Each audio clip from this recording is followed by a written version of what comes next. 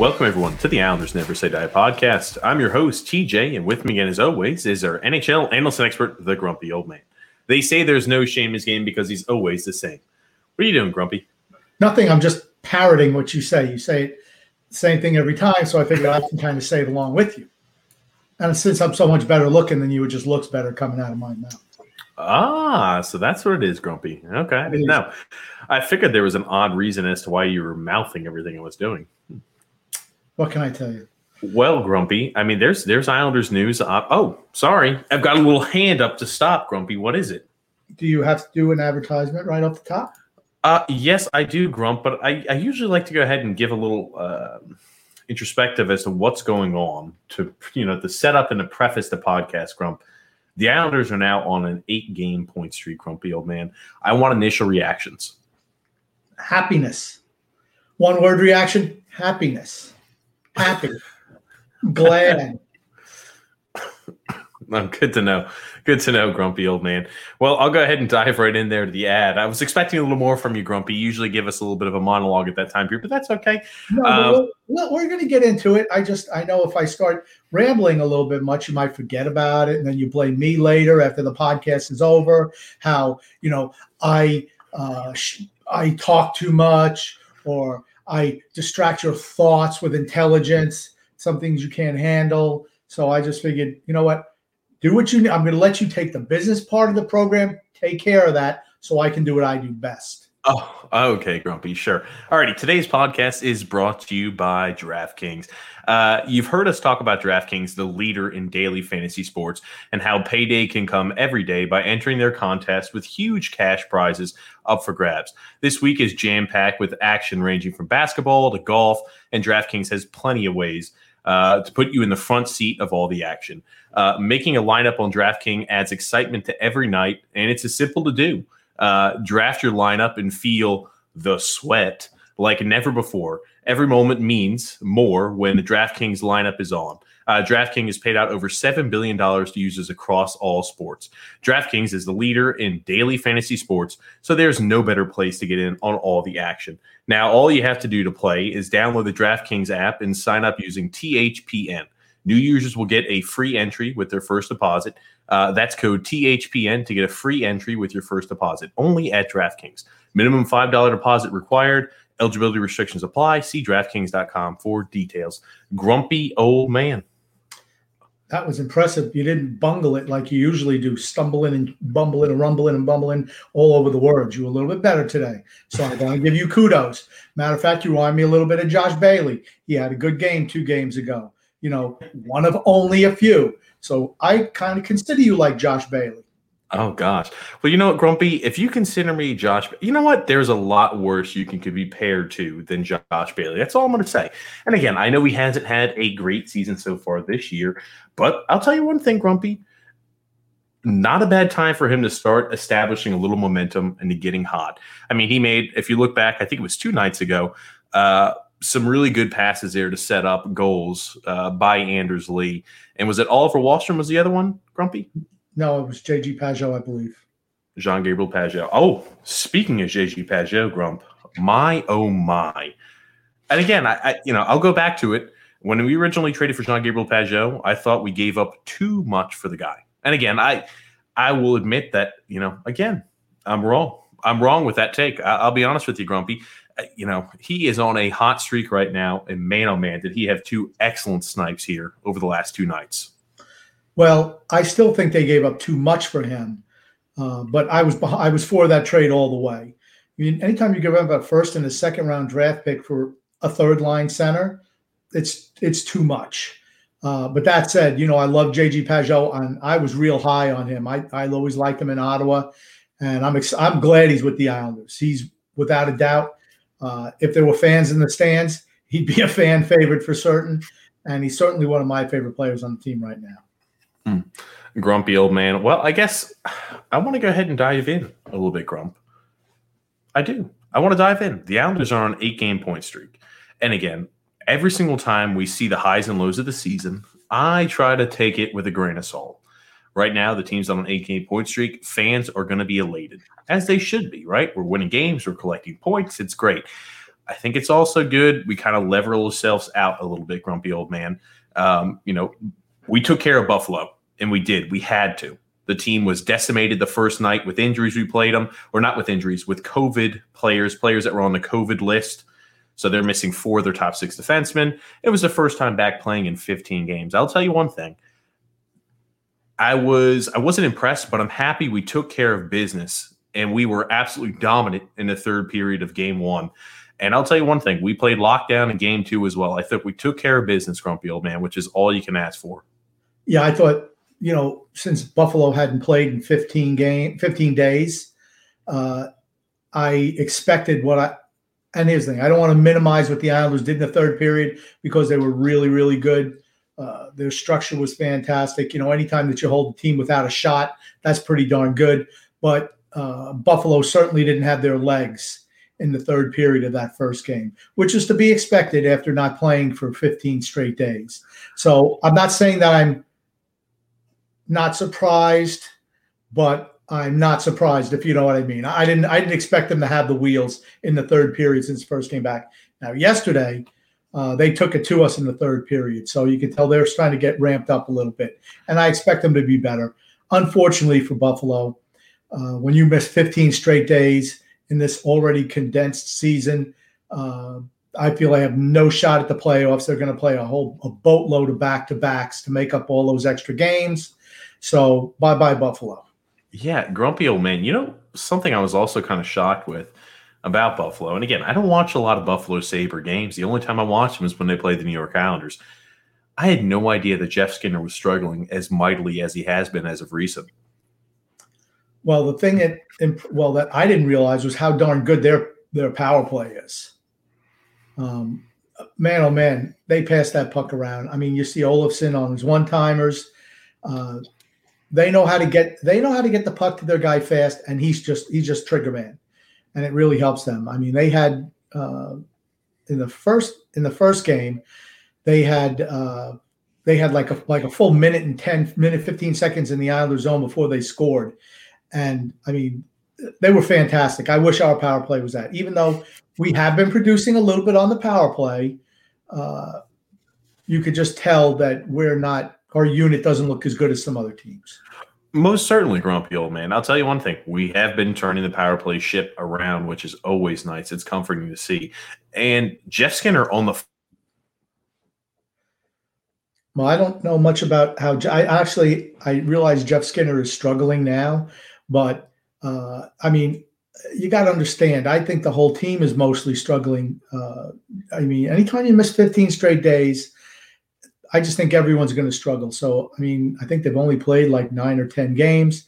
We do expect them to come back a little bit, but I'm not expecting too much from them. I mean, but, everyone knows on this podcast that I like to shred Josh Bailey, and deservedly so for the most part.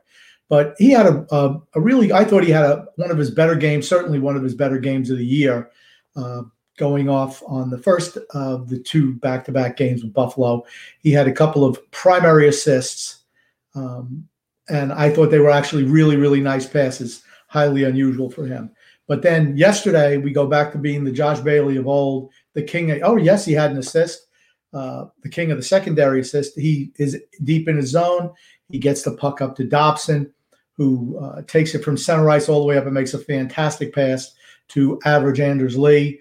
And that was actually not one of Average's, just little deflection goals. He actually had a nice shot. And, TJ disagrees with me. He thought that, it was just a deflection goal. I'm like, oh, no, come on. That was everyone knows I rip on Average, but that was a really nice goal by him, and a fantastic pass by Dobson, who is, daily, it seems like, jumping up over other teams. Other guys on the defense corps. I mean, I just think he's been fantastic. And then Anders, of course, scores one of his usual empty net goals, which he's really, really good on. Thank you for coming back, TJ. I'm back, Grumpy. Well, Grumpy, I'm located in the central part of the United States, Grumpy old man. So I was really worried that we were about to have power outage or something like that, because the infrastructure here is not necessarily built to go ahead and, I guess, withstand any type of the cold weather that we have been receiving as of late, grumpy old man. Well, let me just tell you what you missed. I complimented Josh Bailey for his play in the first game. Hold on. You're trying to tell me that I missed. I went in and out when you're complimenting Josh Bailey? This can't be true. This can't be true. Is it real, Grumpy? Yeah, and then I in the second game, he became what he always is, the king of the secondary assists. Oh, stop. Where he got the point on Noah Dobson's beautiful assist to average Anders Lee. And like I mentioned, everybody, you thought it was just a tip in. Well, I thought it was a really nice shot by him. I will go back, Grumpy. I did watch it again. I remember I originally told you, I'm like, I wonder if that was a tip in. It kind of happened kind of quick. No, it was a good job by Anders Lee. I don't want to sell him short. That was a good play. And Grump, that makes me ask you the question. Anders Lee gets upgraded, right? He's captain average now, right, Grumpy? Nope. Yeah. No, Grump, come on now. You got to give him some credit. Okay, you know what? He's not talented enough to be captain average. I mean, otherwise he produced like that every night, but he doesn't. And then, of course, I went back. He does what he does best, even though why he's out there and when, in like the dying minutes of a game and where the other team pulls a goalie for some reason, Trotz continues to roll those same garbage players out there so we can risk giving up a goal. And he gets one of his patented empty net goals to pad his stats. And I think he actually missed a couple chances in that sequence. Grump, I'm not going to go as far as saying they're garbage players that are out there in the last dying minutes. I will tell you one thing. It seems like Anders Lee was out there for a good chunk of that time period. And again, grumpy old man. Anders Lee has performed this year much better than he did last season, Grumpy. So you're not going to catch any complaints from me. I know that you, on the other hand, complain about just about everything, grumpy old man. That's just part of your character. I will tell you one thing, though, Grumpy. Man, oh, man. I know it's hard to talk about it earlier. I know we talked. I want to backtrack a little bit. Jean-Gabriel Pageau, fire. He is absolutely on fire right now. And like I'm watching these snipes, I'm thinking to myself, I'm like, that's the shot of a true sniper. And think about the depth we have regarding our centers, where he's our third line center. And I will tell you one thing, speaking about the third line, I'm not a fan of continually rolling out Michael Del Cole on the second line. That being said, I like a third line of Anthony Beauvillier, Jean-Gabriel Pageau, and Oliver Wahlstrom. I think that is a good line. Yeah, I think they're the second best line on the team. The first line has taken a step back ever since Josh Bailey has been put on it. What a shock. The third line has Nelson, and he just looks bad. I'm sorry. He looks really bad out there, and Trotz just keeps on rolling him out. He looks slow. I'm going to say again, is he injured? Does he have some type of lower body injury? Because, I mean, his skating is really lacking right now. That's a concern going forward. I mean, like I said, he has resorted back to the timid little center that he was under previous regimes this season. Grumpy old man, I've got a few comments I want to start getting to. Brandon Gaines said, Grumpy's got a point regarding the appearance, grumpy old man, off the start. Oh, gosh, grumpy old man. Jason Schwartz saying, hey, told you Bailey was heating up. That's all relative, right? He was so putrid at the beginning of the season. All he can go is up. Given he does have 4 points, he has 4 assists here in the last 2 days. I thought the best performance he had so far this season was the first time we played the Buffalo Sabres. It was. I find it interesting. The only teams he really does well against are the really bad teams. Come on, Grump. He's, like I said, he's Claude Rains, a.k.a. the Invisible Man, when we go up against teams that are really good. I mean, we've seen that. I'm just going to go ahead and comment in on that. How do you explain him leading the team in points? Was he leading the team in points in the playoffs? Last year, he was either leading the team or he was second in the team in points off the playoffs last year, Grumpy. So, I'm going to rebut that statement. He did have a lot of secondary assists. Stop. That's what he's good at. He's good at getting the puck to somebody else who does all the work. And he's just, oh, wait a minute. That guy scored. Oh, Barzell, he skated around the zone. Dipsy Doodle 4 guys laid off something to average, who managed to poke it in after 3 or 4 tries. Oh, but 3 minutes ago, Bailey passed it to Barzell, so we make sure that we give him an assist. Probably most of those assists, he's not even on the ice. He just makes the pass and gets off. Oh, grumpy old man. I'll tell you, my God, the undying positions you take sometimes, Grumpy. All right, he's just not that good. I'm sorry, he's not that good. I don't want to hear from fans saying how, Josh Bailey this, Josh. Okay, if Josh Bailey was all that, he played like that on a consistent basis. He doesn't. He just doesn't have the talent to be consistently good. Sorry. Again, I'll take my stance and I'll say it again, Grumpy. I think Josh Bailey is, he's a Swiss Army knife, just as Barry Trotz has said there in the past. He was having a pedestrian start to the season at best, Grumpy old man, and I think he's starting to hopefully turn things around. Given I'm trying to take it with a grain of salt, right? Just as you mentioned, the Buffalo Sabres, in all games, were missing 2 of their top 6 defensemen in both games. And in the first game, they're missing 4 of their top 6 defensemen. You had 2 guys getting their NHL debuts in one night, and it's the first time playing in 15 days. So again, I'm trying to take everything with a grain of salt, as all fans should, grumpy old man. Why are you wearing a Duke basketball sweatshirt? Because it's cold. Because it was cold, so I put on a sweatshirt, and actually I kind of like it. I think it looks pretty cool. Duke struggling in college basketball this year, really struggling, and it makes the guy, Coach K, lost it. He's in his 70s now, gets everybody. You just look at Lou Lamoriello. I should have known that was coming. I should have known you were going to try to work a Lou Lamoriello stab and jab in there, Grump. I'm going to tell you what. His wife won't even let him handle the checkbook at home, but we let him handle the salary cap implications of our team. Speaking about how age gets everybody, Grump, when is age going to get you, grumpy old man? I don't know. Probably another 30, 40, 50 years from now. Oh, grumpy old man. Brian J. says Wahlstrom looks like he wants to be here. I'll tell you one thing. I've been impressed with Wahlstrom. I think he's shown that he's taken that steadfast approach to come back and play a little bit more of a two-way game, at least in the rep that he was given. I mean, he had that rep that he was not willing to come back and play the 200-foot game, Grumpy, and I haven't really seen that yet out of him. I saw it a little bit yesterday, and it could have been because he's out there with Beauvillier and Pajot that he just seemed like he was floating a little bit. Not every shift, but on a couple of shifts, I'm like, oh, he's not coming back, but he has been. But of course, when you're playing out there with Leo Komarov, anything you do is going to look like an improvement. And that's the one thing I'm extremely happy about, that with Beauvillier coming back, it wasn't Wahlstrom who got sat. It was Leo Komarov, Kami. That Ruski.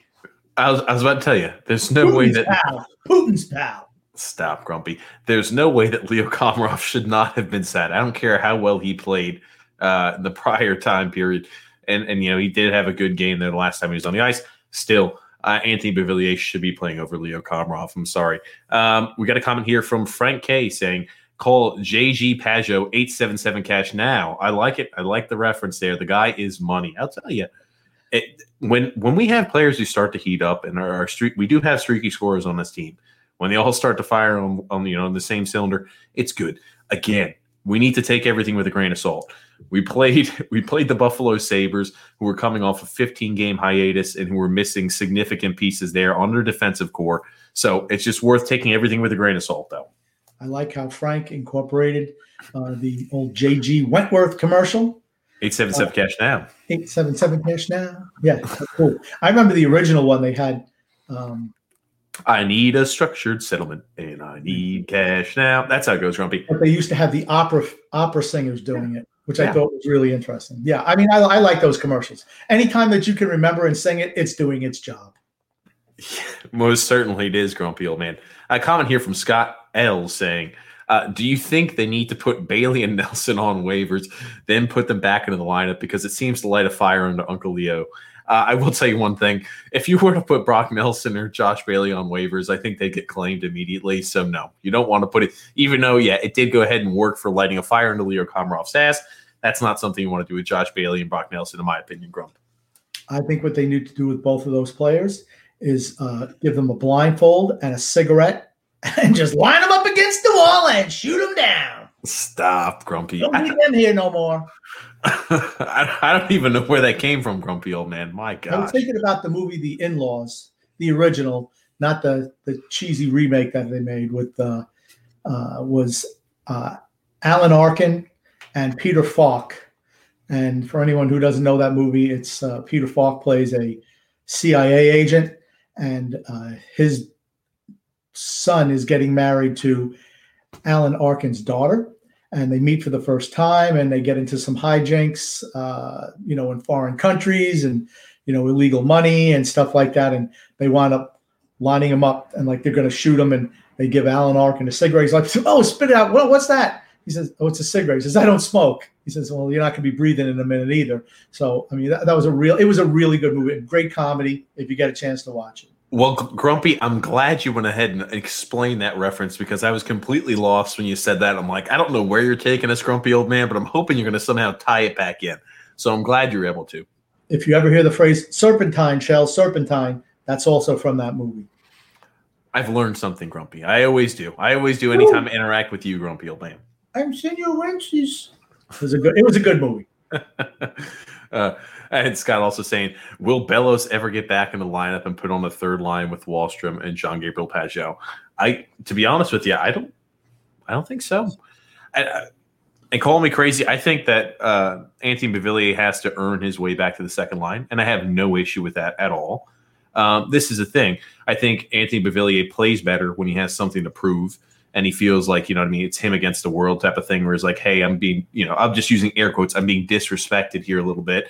That's the mentality and the mantra that he takes. And I think that's when he plays his best hockey, is when he kind of gets that fire lit underneath him. And that's when he plays his best. I think he will go ahead and shine as he's done here in the past. I think he's got to go ahead and earn that spot back from Michael Del Cole, as he should. Well, I never thought that Beauvillier was a good fit for the second line because he's a skater and, hanging out with those two toads that were up on that line is not good for him. I always thought he played better with Barzal and Eberle. That said, I like him with Pageau, and I like him with Wahlstrom. And as far as I'm concerned, that's our second best line. Okay, there's no way Michael Del Cole is better than Anthony Beauvillier. Michael Del Cole he's a jag. I mean, I don't care that he's been hustling a little bit, but his game is regressing back to what he is. I mean, hey, these guys get a shot. I'm going to give credit to Michael Del Cole. He got a shot on that second line, and he's busting his butt out there. I mean, that's all you can say. He doesn't have a whole lot of talent.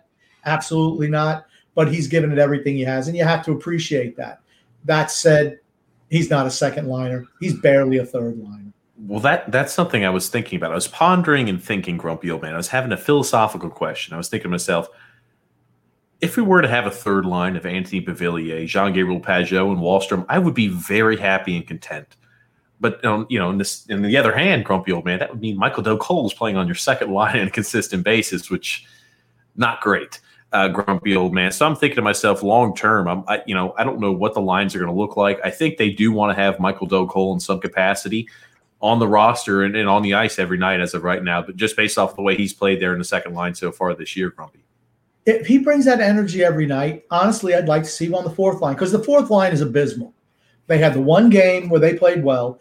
I mean, yesterday through the first two periods, they only played 6 minutes. I mean, so even the coach has kind of lost faith in them, right? Let's be honest.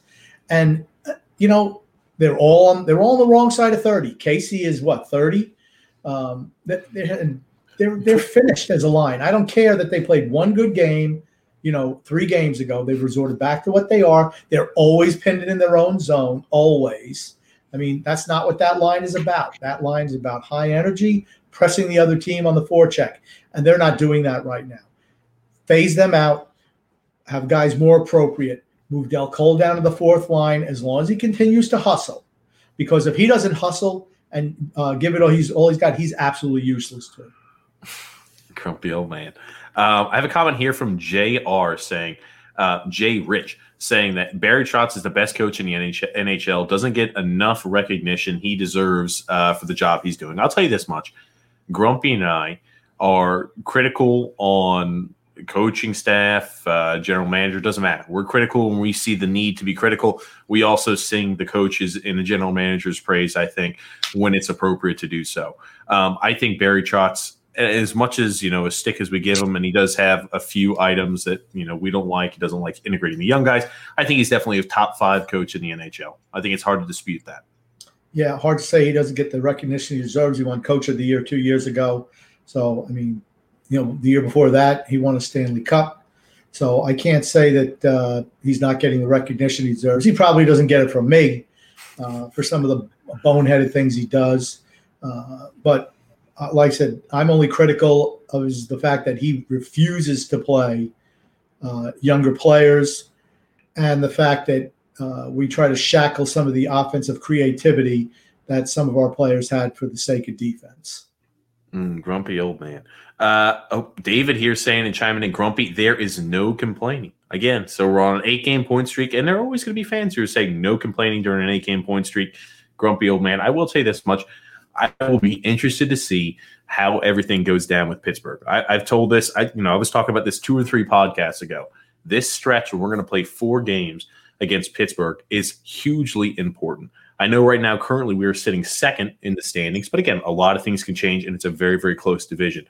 When you're playing a team like Pittsburgh, who's going to be a team that's going to be fighting and vying for a playoff spot, you have to come away with points. You have to come away with victories. This is going to be a huge, important stretch of games against the Pittsburgh Penguins.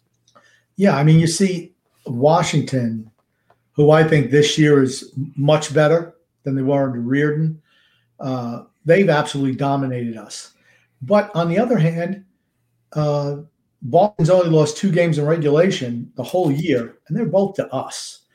And I just think that they struggle with the kind of structure that we play with. And that's a benefit to Barry Trotz, absolutely. But you see, here's the thing. They're not afraid to mix their lines up a little bit. Pasternak hasn't been performing. They put him on the second line, right? I mean, he was scoring earlier, but now he's not scoring. Bang. Only 2 or 3 games, they shuffle their lines up. I like Bruce Cassidy as head coach for them. I really do. I think he's really good. I still think when brass tacks, they probably beat us in the playoffs. I worry about Washington.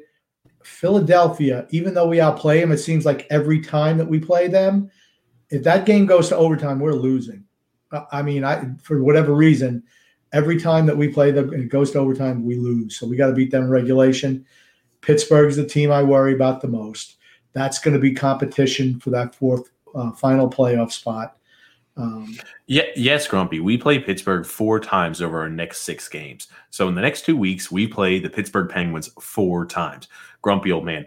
And at that point, that will be 6 of the times we'll play them out of the 8 all season long. So this is a huge stretch. And I mean, these points against the Pittsburgh Penguins are even more important. Wins in regulation, obviously, are important against all teams. But wins and regulations against the Pittsburgh Penguins are just a little bit more important, in my opinion, Grump. Yeah, I mean, if we can beat them imagine beating them 4 times in regulation. They're dusted. That's it. You can't lose a whole bunch of games in a row. I mean, if you can, it's early in the year where you can make it back up. I mean, thank goodness we're on an 8-game point streak. I still don't think we're playing extremely well right now. We are in fits and starts. But I think it helps some of the teams that we've been playing. I think the schedule's kind of broken nice for us, to be honest with you. Well, you say that on a one hand, grumpy old man. Again, I'd like to say that, over the next 6 out of our next 5 games, we're playing Pittsburgh 4 times. We're playing the Boston Bruins, who we've matched up well against. But again, still the best team right now in the division. So those are going to be 5 out of our next 6 games are going to be against real contenders so far here, Grumpy. Well, I'm glad that you changed. You did say 6 out of 5, so I don't know what kind of math they teach you there in the center of the country, but it's 5 out of 6. Not 5. But hey, this is a big stretch of games for us. It really is. And it was nice to see Sorokin play extremely well last night too. He wasn't super tested early, but in the 3rd period he certainly was. And you can just see him getting better game after game. He showed flashes, and man, oh man, he gets the reputation there of being a cat back there in net and having cat-like reflexes. For certain, he does have that. And we saw those on display last night. We have already seen that so far this season. Yeah, I know he almost gave up a goal. I'm glad he got the shutout where a guy was offsides, but he was over there. It was just a beautiful shot that beat him. I mean, he had that glove hand up there. It was just a perfectly placed shot. The kid's going to be good. He just needs to play. There's also been rumblings about him getting sent down to the AHL to get more games. Thank you, Lou. Thank you for listening to me, because that's what I said he should do. The kid needs to play. Hopefully he gets – but with Varlamov being as hot as he is, it's tough to sit him.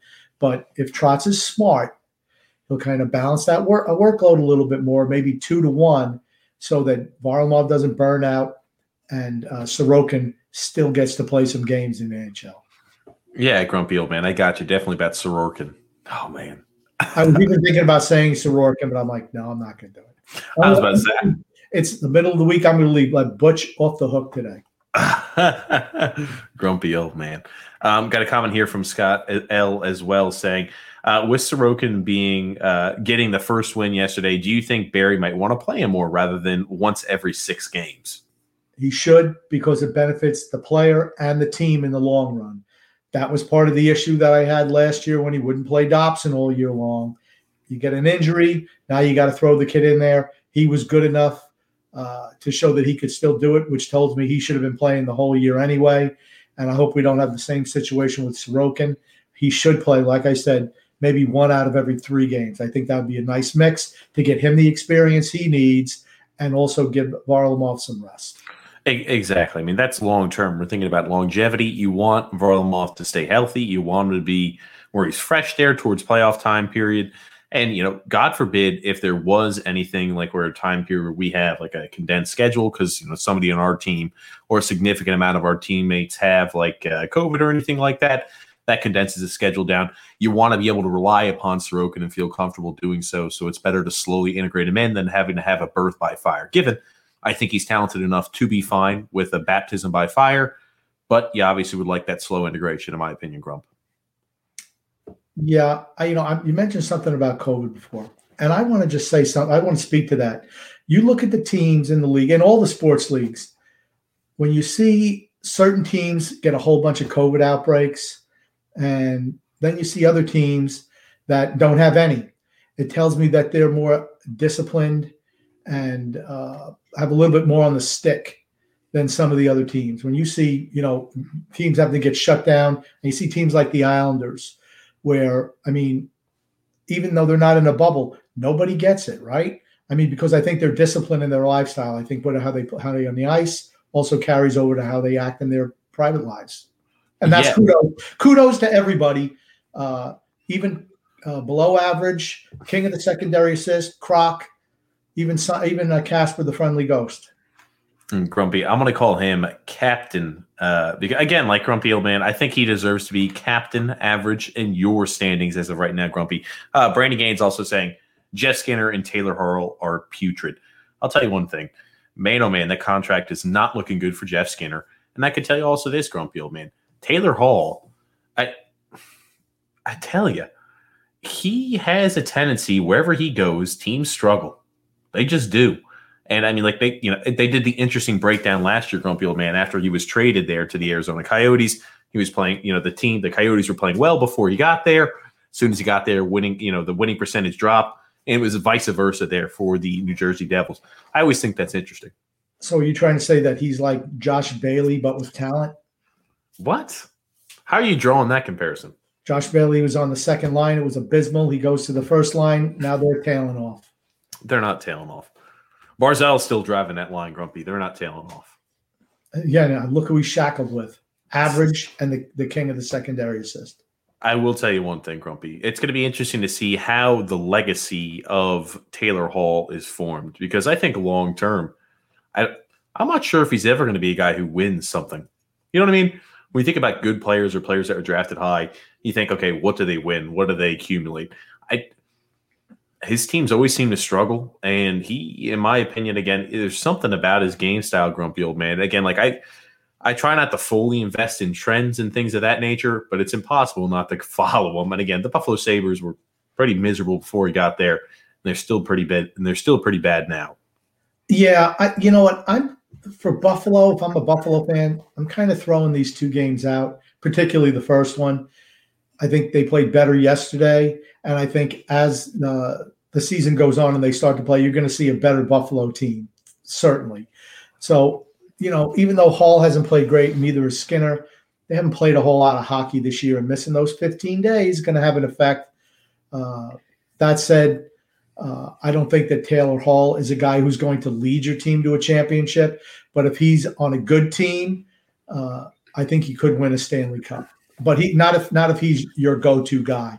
I never thought he was as good as he was professed to be. Even when he won MVP, I just how did he win MVP when he was with the Devils? I don't, Well, I thought didn't he lead the league in points? Yeah, but that's out. Yeah, Maybe if he didn't lead, he was very close to leading the league in points. and he was shackled with the Devils, and he brought them to the playoffs. So that's how he got that trophy. Yeah, I'm just glad we didn't make a play for him because when we talked about it in the offseason, I'm like, he's a guy I did not want. And not because he couldn't play, but because he would be making too much money. And I just don't think he's a good fit for this team. I'll tell you one thing. Think about how much money they have long-term tied up into Jeff Skinner. Oh, my gosh. Again, that's the guy who had a 40-point season. That's a guy who needs a change of scenery. I'll tell you that much, grumpy old man. Yeah, well, I mean, he had the one last year was pretty good. But other than that, in Carolina, other than that, he had struggled before that also. A grumpy old man from Brian B saying, I think Bellows should be in the lineup. I think Michael Del Cole should start over Martin. This would give us the best lineup we have available. Grumpy old man. Again, I don't think Matt Martin's done anything spectacular so far this season. I know he's potted a few goals. In your terms, grumpy old man, the $6 million man has been pedestrian, just like the rest of the fourth line here for the majority of the season. It's time to move away from them. It just is. I know that Trotz and Lamoriello don't like to do that. They don't want to trust the young guys. But you know what? I'd much rather have my young guys making mistakes when they're 21 and 22 as opposed to 25 and 26. There's no place in the NHL for guys in their 30s for the most part. Certainly not fourth liners. I mean, you have yourself a superior talent. Yes, you can produce into your 30s. But this is a young man's game, particularly the way it's played now, where it's all about speed and skating. Physicality, for the most part, has been taken out of the game. You don't need those guys who are just how many grinders do we have on this team, right? I mean, an awful lot. Skating and getting guys to produce on their entry-level deals, that's how you maximize production in the cap era. And again, you see that across all sports, grumpy old man. So you're not going to see me argue against that. Grump, I do want to mention something. I know you are not in touch with social media because you don't have any, grumpy old man. True. That being said, there's something going around. And again, Islander fans always love to tease Ranger fans. It's a testament as old as time, grumpy. And I don't think that's ever going away anytime soon. Well, recently, I guess through the first 14 games of their careers, people are drawing comparisons because Alex Lafreniere has 1 point through his first 14 games. Rick DiPietro, on the other hand, grumpy old man, had 2 points through his first 14 games of his NHL career. Grumpy old man, I want to ask you a serious question. Are you worried at all about Alex Lafreniere's production? And again, that is a high-powered Rangers offense, and you figure just by being out there on the ice, he'd find a way to pot a few points, whether they be goals or assists. I don't watch enough Rangers game, grumpy. Is that something that you think would worry you, or is it not nothing of worry yet? He's young, only 18, 19 years old. Well, so you figure if he's out there on the ice that much, he should at least get some secondary assists, a la Josh Bailey. You would just think just by being out there. Now, Bailey plays, I'm sure, a lot more ice time than Lafreniere does. I'm not concerned because he is 18/19 years old. This is a rebuilding year. He's playing for the rah-rah college coach. So, I think they're going to get rid of him. What's his name again? Quinn? Dan Quinn, grumpy. Yeah. I mean, what's he done? They need a veteran coach. They really do. Not rah-rah sis boom bah for certain. But I wouldn't worry about him yet. It's way too early. You're talking about 14 games of his rookie year, and I'm not really concerned. I mean, are the Rangers even scoring a whole lot of goals right now? I don't even know. I don't even care. I don't know why Islander fans even worry about the Rangers. I consider them second-class citizens for the most part. What do we care about them? I was waiting for you to hit that point, grumpy old man. Or it's the truth. It's the truth, though. I mean, who cares about the Rangers? They suck. They're worse than us. What do we care? The only thing they're good for is come in here and give us 2 points. That's what we're good for. Oh, grumpy old man. I'll tell you, we've got here from John W. saying, love Anders, but I feel like his lack of speed hurts Barzal. Ebbs has played well. Thoughts, grumpy? Yeah. They play on opposite wings. I never felt that Average is a good fit for that line. I feel he's much better when he plays with Nelson and Bailey because it's the toad line. They're all equally slow. But they seem to have good chemistry. And that's why I always liked I liked Eberle and Beauvillier with Barzal. I think it makes them more explosive. Those would be the lines I'd go with, honestly. I put Lee with Nelson and Bailey. Unfortunately, Nelson's struggling so much. I don't know how that would have an effect on Lee. And I'd leave my third line as is right now. Well, no, I guess not. If I move Beauvillier to the first, maybe we'll double shift Beauvillier. But no, just kidding. I always thought that the line of Eberle, Beauvillier, and Barzal had the best production that we could expect out of them. But I don't think we're going to see that again. That is a line long gone, Grumpy. I don't think we're seeing that line anytime soon. And the funny thing is, didn't they roll that out last year in the playoffs for a certain time period? Yeah, very, very little bit. Only when we need to score. They put them together. Oh, grumpy old man. Here you go. David C saying, is Anders past the below average Anders reference of a few weeks ago? I told you, Grumpy, I think he should be captain average, Grump. He's got to be upgraded. He's been playing well. And you said it. It was a nice goal as well against the Buffalo Sabres just recently. It was a nice goal. I mean, and then he goes and scores the empty net. You knew it was going to be him. I think he only hit the side of the net 2 or 3 times in that whole sequence. So it just shows how he can't shoot. But it was a nice goal on an absolutely scintillating pass from Dobson. Fantastic. That's what he brings that none of the other defensemen do. So, and he is not below average this week. He's just average. Oh, grumpy old man. That's about the greatest compliment you can pay Anders Lee, isn't it, Grumpy? Here's the thing. No, if he plays really well, he could be elevated to captain average again. But, that only lasted a week. It's like, he's like the stock market, up and down, up and down. I wish he'd just be steady like this on a nice – no, he's like Jay Rich commenting in, Anders Lee is a great captain. Anders Lee is an excellent captain. Again, he is a good captain. The intangibles he brings and the leadership he has, I mean, I've said it before and I'll say it again. He is absolutely perfect as an Islanders captain. Well, obviously, you want to have his love child just by the way you're talking today. Good for you. I don't want to – Grumpy, I'm not that infatuated with Anders Lee. I think he's been playing well. And again, this is again, I think the contract's bad. The contract's going to bite us in the ass long term. I will say this much, though. It's reassuring to see him playing better this season than he did last year. I was seriously worried with his play last season. And the performance has been increased this year, but I think it's not necessarily all due to him. I think he is a guy who has to be fed. And you see a lot of the goals he produces are redirecting goals or goals where he has a stick on the ice and he's able to redirect a pass or an ill-advised shot or hit a rebound into the net. That is where Anders Lee excels. And for the longest time, he wasn't able to do that last season. And again, I've always said, because Matt Barzal is a guy who likes to skate, he likes to try to create extra offense just with his ability to turn corners and to hit the open man with a pass. That was never into Anders Lee's style. But now you see them putting the puck more towards the net, and I think it has benefited Anders Lee more this season. He benefits from playing with Tavares. He benefits playing with Barzal. He's not going to create his own offense. That said, throughout the history of the game, there have always been players like that. Dave Anderchuk was just standing in front of the net. He had a better shot than Lee did, but he was another guy slow of foot, but really good in front of the net. Way better than Anders Lee, but that's the kind of comparison player. Phil Esposito was another one. When he played for Boston, he was really good, but he wasn't a fantastic skater, but he was really good in front of the net. And that's Anders Lee's job. I think he's done an admirable job as captain. I think the guys believe in him. I just think that there are way better players than him. That's all. Mm-hmm. And he's certainly not going to live up to that contract. He's not even earning it now.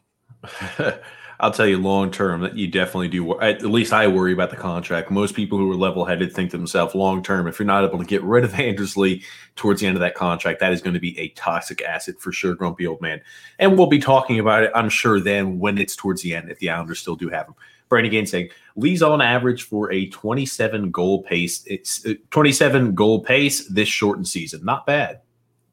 So let's see how it plays out. That's all I'm going to say. Let's see how it plays out. He's putting some goals in right now. And like I said, the shot that he had on from Dobson yesterday, that's one of the better shots I've seen him take in quite a while. So kudos to him. Of course, after taking the shot, since he can't skate or stop, he just tumbled into the boards. So, I mean, what do you expect? Grumpy old man. Every single compliment has to come with a little bit of grumpiness, as always. And Frank K saying, and again, this is actually excellent. I was talking about the Rangers. Here you go. He says the Rags have hit a new low with that loss. I don't want the no Panarin, no Miller, or no, and I'm going to butcher this name. Is that Chitlet, Grumpy old man? I don't know. I can't pronounce that name. Who cares? What happened to Lafreniere being Gretzky or Lemieux and Hull, and for one, Capo Caco being a Yzerman there or a Forsberg. Shesterkin has not been good either. Yeah, I don't. That's just part of the New York media. They keep on wanting to push certain teams. Hey, the Rangers are a marquee team, right? Lafreniere is never going to be Gretzky, Lemieux, Brett Hull, Bobby Hull, maybe Dennis Hull. I don't know. But Kako in the same breath as Yzerman or Forsberg, no. I mean, I think they're young. They're young. They're going to have time. They're going to need time to grow, and they need a real coach. You can't have Johnny Rah-Rah out there as your coach and expect to get him to be better. I don't know how he's lasted on the job this long, honestly. Dan Quinn, grumpy old man. Johnny Rah-Rah. Oh, goodness. He's a college coach. Come on. College coaches can be successful in the NHL. It's not impossible to make that transition, Grump.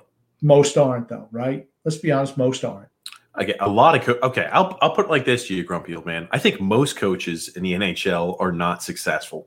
And again, you look at it with an odd perspective because unless you're winning, making the playoffs, and you're winning a significant amount of games, you get checked off. Hey, we're on to the next guy. A lot of coaches flame out, grumpy old man. I'm just going to say this guy's no Herb Brooks. That's all I'll say.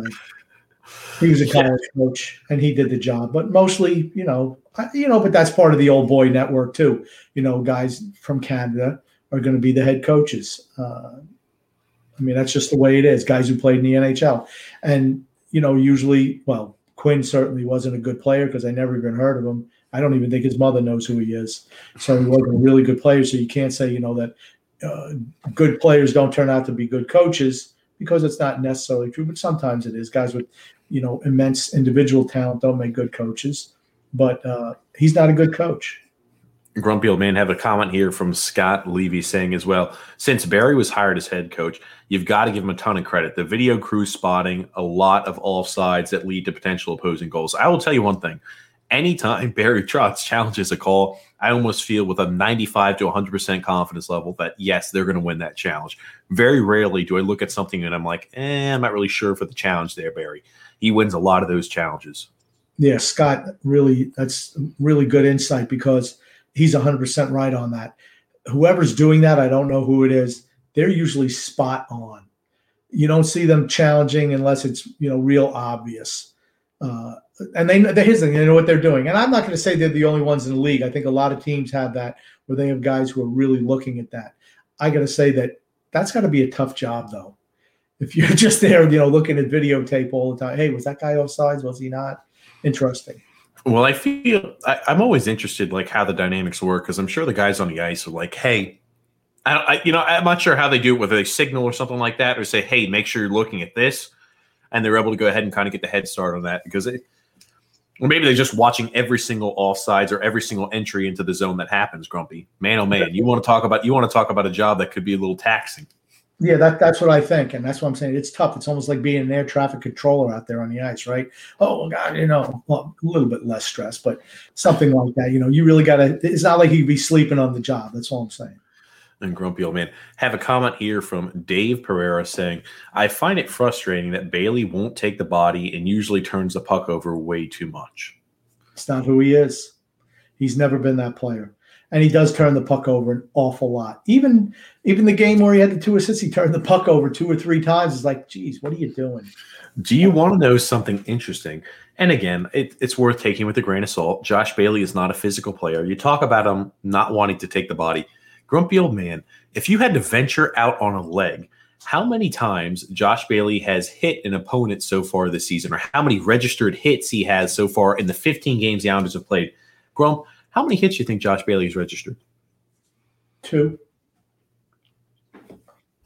Zero. I Zero. thought I'm going to tell you what. I thought I saw him check somebody yesterday. I saw it too because I'd been messaged by a few people. I think Vinny had messaged me saying, "Hey, Josh Bailey doesn't have a registered hit so far this season." I was like, "Oh wow!" It's like that. Now this is something I have to watch for. I thought he got a registered hit yesterday, but I guess they didn't count it. Here's the thing: it's so unusual that when he does it, you remember it, and that's the way I'm like, "Holy crap!" He actually threw a body check. I was stunned. Maybe it was somebody else. I mean, that's a matter of fact. I think it was Wahlstrom. I just thought that I saw it too, and actually, I thought it was Bailey, but it wasn't. I'm not surprised. He's Charmin bathroom tissue soft. Everyone knows that. He just he is what he is. He just a wimp. Grump, I also do want to ask you, and now after the game and the post game, I believe Jean-Gabriel Pageau was talking to Shannon Hogan, and Grumpy Old Man. He, I can't remember the exact question she asked, but long story short, Jean-Gabriel Pageau said, "I want to be the guy who gets under people's skin and that you hate to play against." And I mean, for the most part, Islander fans knew that about Jean-Gabriel Pageau, but the fact that he's embraced that role and he's producing offensively is just that much more titillating there to our fandom. Because I'll be honest, having a guy like a Jean-Gabriel Pageau or even having a guy like a Ryan Kesler who could put up points offensively, but also has the ability to get under somebody's skin. Same thing with Brad Marchand. Of course, different. They're all different variations. But having somebody that can get under the skin of the opposing team and put pucks in the net, man, oh man, you love to have him on your team. You hate to play against him. Yeah, I wouldn't put him in the Marchand category. Marchand's just a punk.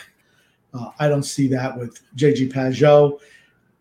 I would say that he's not even in the Kesler category in that way. Kesler could really get under people's skin, but I don't really look at him like that. I just don't. I mean, I just think he's a hardworking player. I don't look at him as somebody who gets under somebody's skin. That's me. I mean, he gives it 110% out there all the time, though, right? Yes, Grumpy Old Man. Comment here from Tommy Baffy. Hey, Tommy. He says, Sorokin with a big step forward last night. His skill and athleticism was on display, for certain. Yeah. You see him getting better and better every game, and that's what we expect. That's why he needs to play. I think you're seeing him get more comfortable.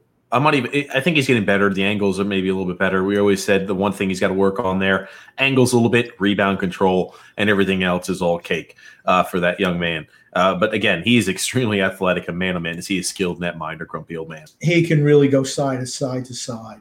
My God. He made a save last night. It's like, how the heck did he even get over there? I mean, the kid's the real deal. He is. That's why he needs to play on a consistent basis. You don't want him sitting 6 games before playing one.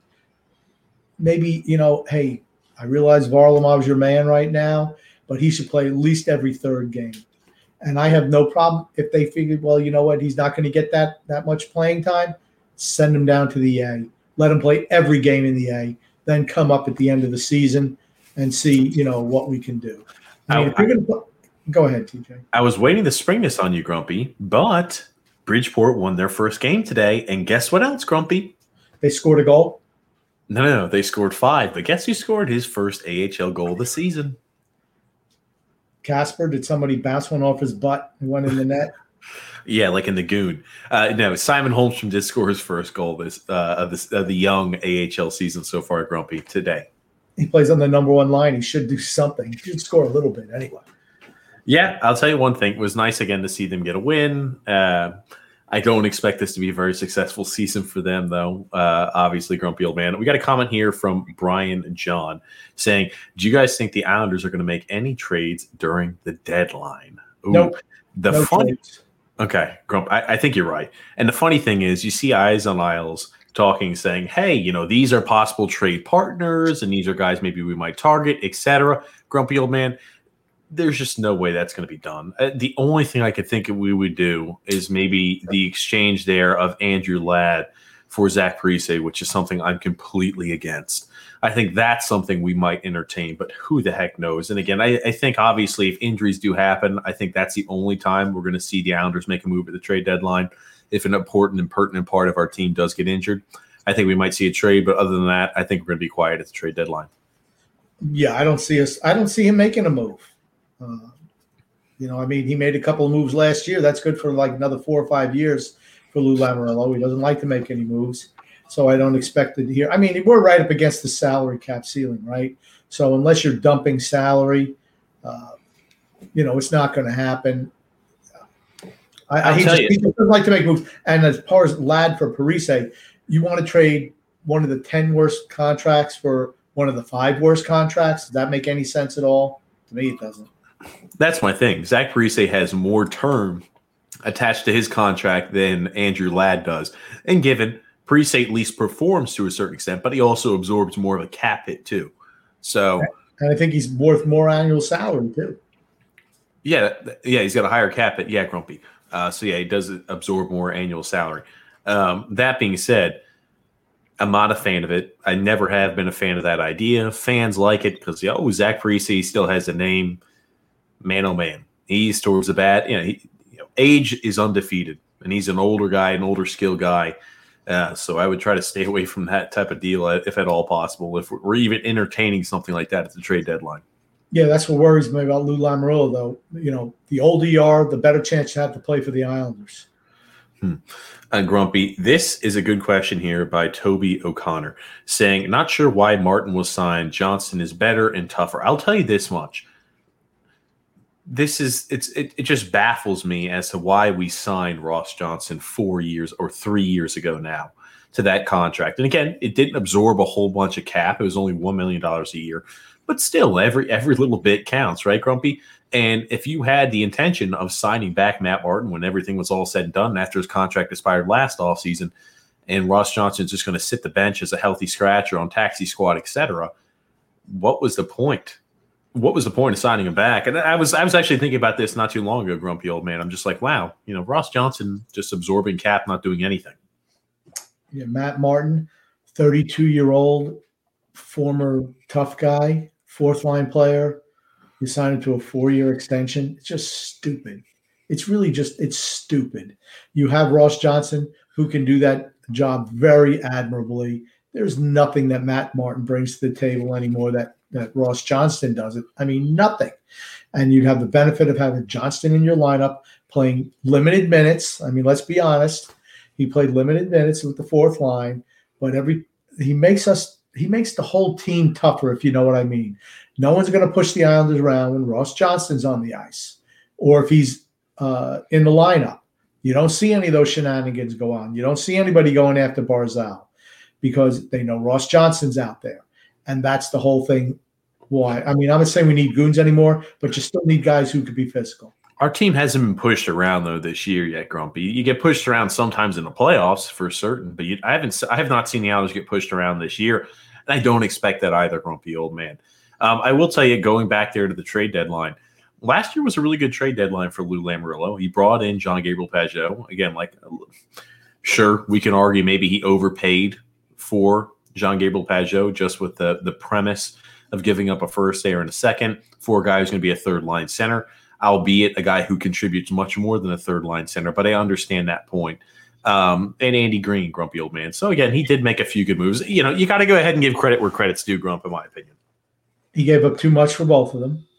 I like both players. I think Andy Green, his age is starting to get him now. I don't think he's even the player he was last year. J.G. Pageau, 5-year contract extension, $5 million per for a third-line center. Is that smart? I don't know. But I do like him for certain. I think he can play up and down the lineup too. Here's the thing. You play Josh Bailey up and down the lineup, you could do the same thing with J.G. Pageau and get way better results. I don't think anyone could deny that. And Grumpy, you got Tommy Baffy also chiming in saying, I wonder how long we can go in this condensed schedule running the same 6 defensemen out there without tiring them. Well, I think Pulock and Leddy played better last night. I think that Pulock struggled a little bit recently, and Pelech has really struggled. He's taken a lot of penalties recently, a lot of 2-minute penalties. See him getting walked around a little bit. I wonder if he has something wrong with him too. Anytime that you see a guy who's been really, really good for a while, and he's young, so it's not like an age thing, but you see something like that and you wonder, okay, why are guys walking around him where they never have before? It's always a concern from him, especially, him coming off that injury too. Grumpy old man. And again, I think that as the schedule does condense, and as we're playing more games in a shortened time period, you want to maybe see Sebastian Aho integrated into the lineup in some capacity. That's something I think we're going to have to start seeing. I think it would be beneficial. Again, he does have NHL experience, albeit a while ago, Grumpy, but still does have some NHL experience to rely back on. The thing you really have to worry about is feeding too many minutes to the top two pairs. Because, Noah Dobson's ready for a bigger role. You've seen him sometimes go out there with Leddy recently. Last 2 games, he's been out there with Leddy some. That kid's ready. He's the type of guy you can feed minutes to. You really got to be careful. You don't want to have and I think they do. I think Trotz does a good job of not overworking the first pair, but he really has to be cognizant of that. Because if you wear out those older guys early, or you wear out a pair early, regardless of age, come playoff time, what are they going to have left in the tank? Yeah, that's a good point. David Cutler saying here, will ancient Andy Green survive such a condensed schedule going forward, Grump? I think he's struggling with it now. I just don't think he has. I think he's lost a step, certainly from the postseason. I don't think anyone can deny that. I think a lot of time you see Dobson's carrying him now, where last year I thought that when they did play together, I thought that Green really helped Dobson. I think he's kind of tipped a little bit. And I'll tell you one thing. I don't think it's the lineups for the defensive pairings have not been as dogmatic where, yes, XYZ, Pulock, Pelech, first line no matter what. Second line no matter what is Leddy, Mayfield. Third line no matter what is Dobson, Green. They kind of mix those up a little bit, Grumpy Old Man, at least something I've been noticing. And I wonder how that's going to continue. Again, the second line has left something to be desired. Yeah, the second pairing's not been good this year. And even though I mentioned it right off the jump, that worried me. Well, even before the season started, I worried about the two of them being together. I didn't think they were a good match, and I think you're seeing that on the ice. Look at their plus-minus, right? And I know a lot of people, we don't believe in plus-minus. Well, all I know is if you're on the ice and your team is giving up goals, even strength, plus-minus means something. Grumpy here. David also saying, and again, this is not the first time I've seen this comment here, but I just want to bring it up. Grump, looks like AJ's hair was fixed last night. Did you make sure to style it, Grumpy Old Man? Yeah, it did look better last night, maybe because she was at home. I don't know. Maybe she – well, no, I was going to say something really mean. Don't say anything mean, Grumpy. I'm not. I didn't say it. But, sometimes if your hair gets windblown, it kind of looks like that. That's all. Grumpy Old Man. I'm sorry. I'm just scrolling through a few here. David, I'm not going to be able to throw a Islanders misery sticker on the fire hydrant. The fire hydrant. And David also chiming in saying, I want Johnny G from the Calgary Flames. Imagine him on the line with Barzal, speed. Yeah, that would be excellent. I don't see it happening. Gaudreau, I just don't think we have the cap space in order to do that. We would have to get really fancy. I'm not sure what we'd also have to give up for Johnny Gaudreau. He's also an unrestricted free agent at the end of the year, and rumor has it he's going to Philadelphia. And that's bad news for us because I think Gaudreau's a really good player. Huh. I'll tell you one thing. There is a lot of high-powered offensive teams in this division, and it's funny. As soon as we see, because let's be honest, we look at it over the next few years, we're going to see the fading of the Washington Capitals and the fading of the Pittsburgh Penguins. It's natural. Alexander Ovechkin has, only a certain amount of time left, and the same thing with Crosby and Malkin. And as soon as we see those, we could see the blossoming and blooming of the New York Rangers and the Philadelphia Flyers with their offensive production. So it's always funny to kind of see those ebbs and flows. Yeah, one thing we won't see is the offensive explosion from the New York Islanders. That's for certain. I do think that I think it's more of a struggle for Pittsburgh as opposed to Washington. I think Washington has a better supporting cast than Pittsburgh does. I think you're going to see really a fall from grace for the Penguins when Crosby and Malcolm are gone, though, for certain. Frank, thanks for letting us know. And Scott, it's David Quinn, not Dan Quinn. Dan Quinn is a football coach. I was about to say, I was like, Dan Quinn just rolled off the tongue there. I knew his last name was Quinn. And Grumpy, with you always calling him Captain Rah-Rah or Rah-Rah Coach, it always throws me for a loop, Grumpy. Johnny Rah-Rah. Johnny Rah-Rah, sorry. And, sorry, Frank. Dan Quinn used to be a football coach, but he got clipped by the Falcons this year. I'm sure he'll pop up as a defensive coordinator somewhere. Yeah, my God. Jeez, that's right. It was 28-3 there, the Falcons. Oof. Hey, when you got Tom Brady as your quarterback, anything can happen. And Dan Quinn found out. Oh gosh, we got a comment here from Toby O'Connor. Says Gorilla Glue works great for hair, from what I understand. Grumpy, you don't have any social media. Did you hear what happened with the Gorilla Glue? No, I know Gorilla Glue is pretty good though. I know that. Well, they just put it on her hair to keep it down. No, that was a joke. So what happened is a lady put Gorilla Glue in her hair, and like I think she had it in a month or something like that. But she put it like over her hair in order to like put her weave on or something like that, or put it in her hair, something from my understanding, and she couldn't get it out. I think she had it there for a month, and she didn't understand. She was supposed to get something called Gorilla Snot, not Gorilla Glue. So she put the Gorilla Glue, which is like industrial strength glue, and she couldn't get it out. And like they have like a video of her, and obviously she's in distress trying to get this out of her hair because she doesn't want it in her hair anymore. So Grumpy, I did not know you did not hear about the Gorilla Glue incident. No, you know what? Shave your head. That's the only thing you can do, right? I mean, I don't know. I don't have a weave either, so I don't know what they do with that. But why would you do something like that? Just grow your hair regular like everybody else. Okay, Grumpy. Gotcha here. Moving along, Grumpy, but I'm glad you did not know that there was a Gorilla Glue incident, Grumpy old man. I didn't know. I know my son one time used Gorilla Glue, put it on my kitchen table, and it's still there to this day. So, I mean, it works. Grump, I also want to bring something up. I know you don't pay attention to social media, but man, oh man, is John Tavares taking an absolute beating in the Toronto media and by Toronto Maple Leafs fans. My, oh my, is he taking an absolute beating on a consistent basis, John Tavares. They've been performing. What is he? He's not doing well, I'm assuming. Well, I don't know if you paid attention there. They were up, I believe it was 5-1, and they wound up losing 6-5 in overtime just recently to Ottawa.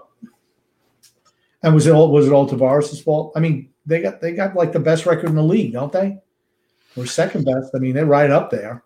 Yeah, they're 11-3-2, Grumpy old man. It's always fun to think again, fans are fans, but when you lose a game like that, the fingers are being pointed, and it was like a lot of them are being pointed there specifically at John Tavares. And again, I always like to try to keep you in touch, Grumpy old man, with what's going on social media because you don't have any.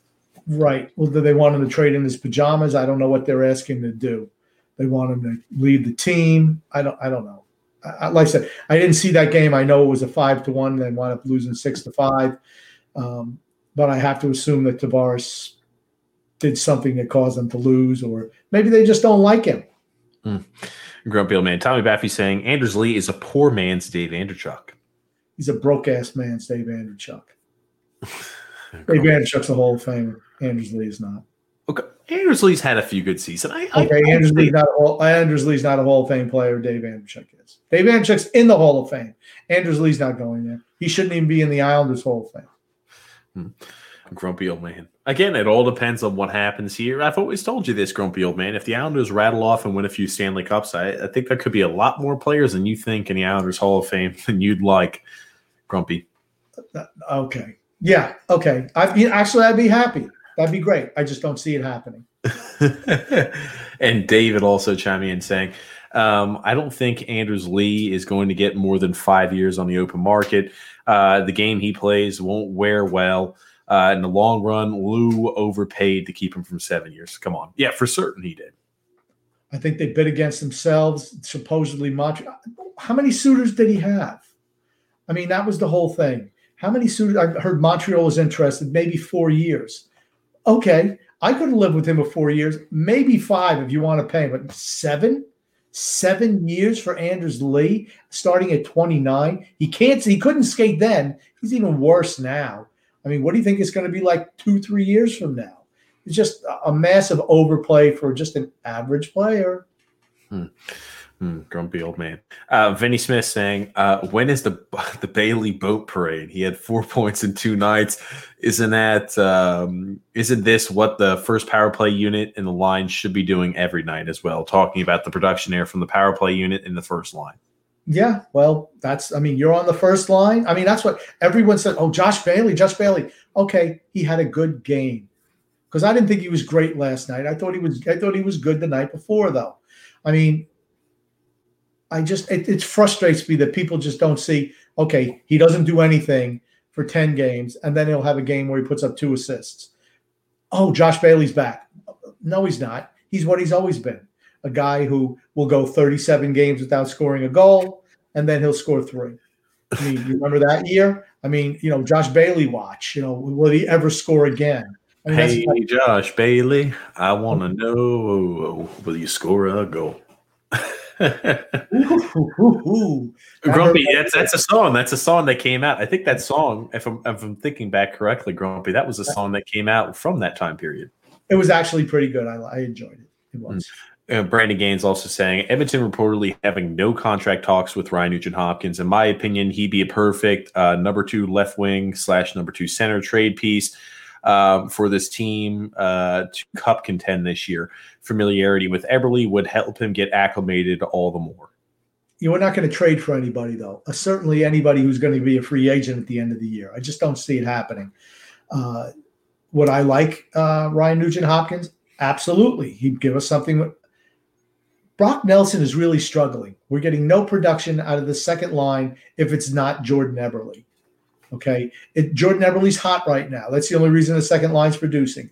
When he goes cold, that line's going to go cold because Michael Del Cole brings nothing offensively, and Brock Nelson's just been terrible. I mean, we're a one line, 1 or 2 person team for goal scoring this year. It just is what it is. I mean, Average has scored a couple of goals recently, but it's really Eberle and Barzal with a little bit of Pajot thrown in. Yeah, and again, this season's young. We're only 15 games into the year, grumpy old man. But I wouldn't mind that at all, having Ryan Nugent-Hopkins. But again, like, to bring somebody in like that, grumpy old man, you'd like to have some sort of certainty where you're like, hey, the same exact way we did with Jean-Gabriel Pajot, we have to have some sort of certainty, grumpy old man, that we want to sign it back long term. And again, it's going to be tough there with the cap position we're in. If you're going to go ahead and trade for rental, obviously the price has to be significantly less. It'll be interesting to see what would happen on the trade front, though. I'm not sure. And again, we do have draft capital we can go ahead and part ways with. We got 2 second-round picks this year and a first-round pick as well. Grumpy, I'm never a huge fan personally of consistently trading away draft picks, especially when your prospect pool for offensive talent is lackluster at best.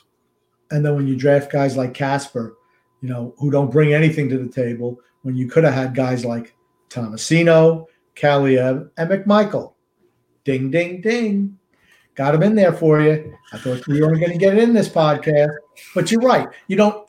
A team that's as old as we are, who doesn't have any offensive options in the minors coming up, you don't trade away your draft picks. You just don't do it. I know we did last year. Like I said, I thought we overpaid for Pajot. But going forward, we cannot be dealing away first-round draft picks.